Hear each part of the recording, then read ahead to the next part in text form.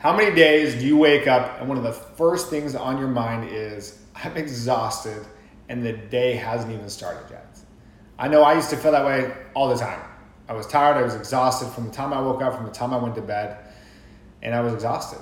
It's hard to show up and do things and make things better in your life at business or relationships when you're exhausted all the time. But there's a reason so many people consume so much caffeine, sugar, right? They're trying to get energy. That thing you go drink your coffee for, or your energy drinks, or for those of you who take your Adderall, it's for what? You want energy. So now, I'm not talking about on a spiritual sense today, but that energy we all want every day that makes us so we can go run, play, have fun, show up to work and get our job done, show up to our relationships and pour into people. Now, pulling your energy back into your life, as hippie as it sounds, will change your life. And it's one of the most unselfish things that I believe that you can do. And here's why. Think about how many days at the end of the day, right? At the end of the workday or whatever it is you were doing that day, and you're now coming to be around your family, whoever you're around, friends, relationships, kids, significant others. And how often are you just too tired? Too tired to do that. Oh, sorry, I can't go do. I'm tired. Dad's tired. Mom's tired. I'm tired. I don't want to go out anymore, or I just want to sit on the couch. I can't really have a deep conversation with you because I'm just exhausted from the day. How often does that happen? We can't connect the way we really need to connect with significant others, kids, friends, because we're depleted and exhausted from putting our energy towards other things. So how do you fix this? How do you fix your energy? I want you to think about all the things you put your energy towards, and that's thoughts, actions, hobbies, habits, all these things you do, content you consume from TV, from your phone, social media, books. What energy is it doing? There's two things energy does. It either adds to it and uplifts you, or it drains and depletes you. People do the same thing. They either add energy or they take energy away from you. So think about this, and this I'm talking for myself. I used to have energy in a lot of other places.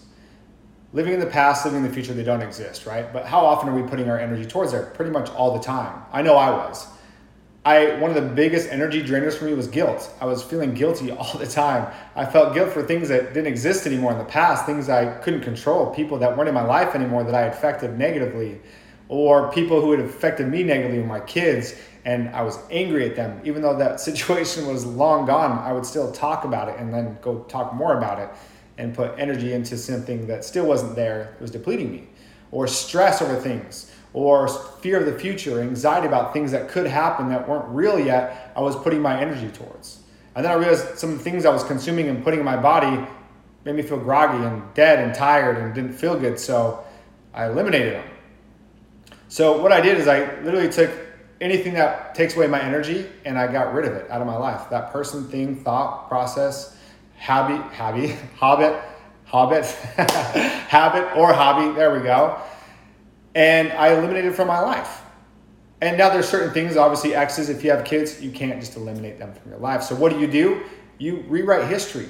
The past doesn't exist, and that's a whole other topic. But it's, you choose how you think, and then if something frustrating does happen, you can let it go and move on and not carry it into your future and affect your energy. So think about all the things you're putting your energy towards. Now, what things add energy to your life, right? Working out, exercising, wherever that looks like. Certain content you do consume makes you feel better and uplifted, right? Whatever those things are that help you feel better in your life and add energy, do more of those things. So I have a challenge for you.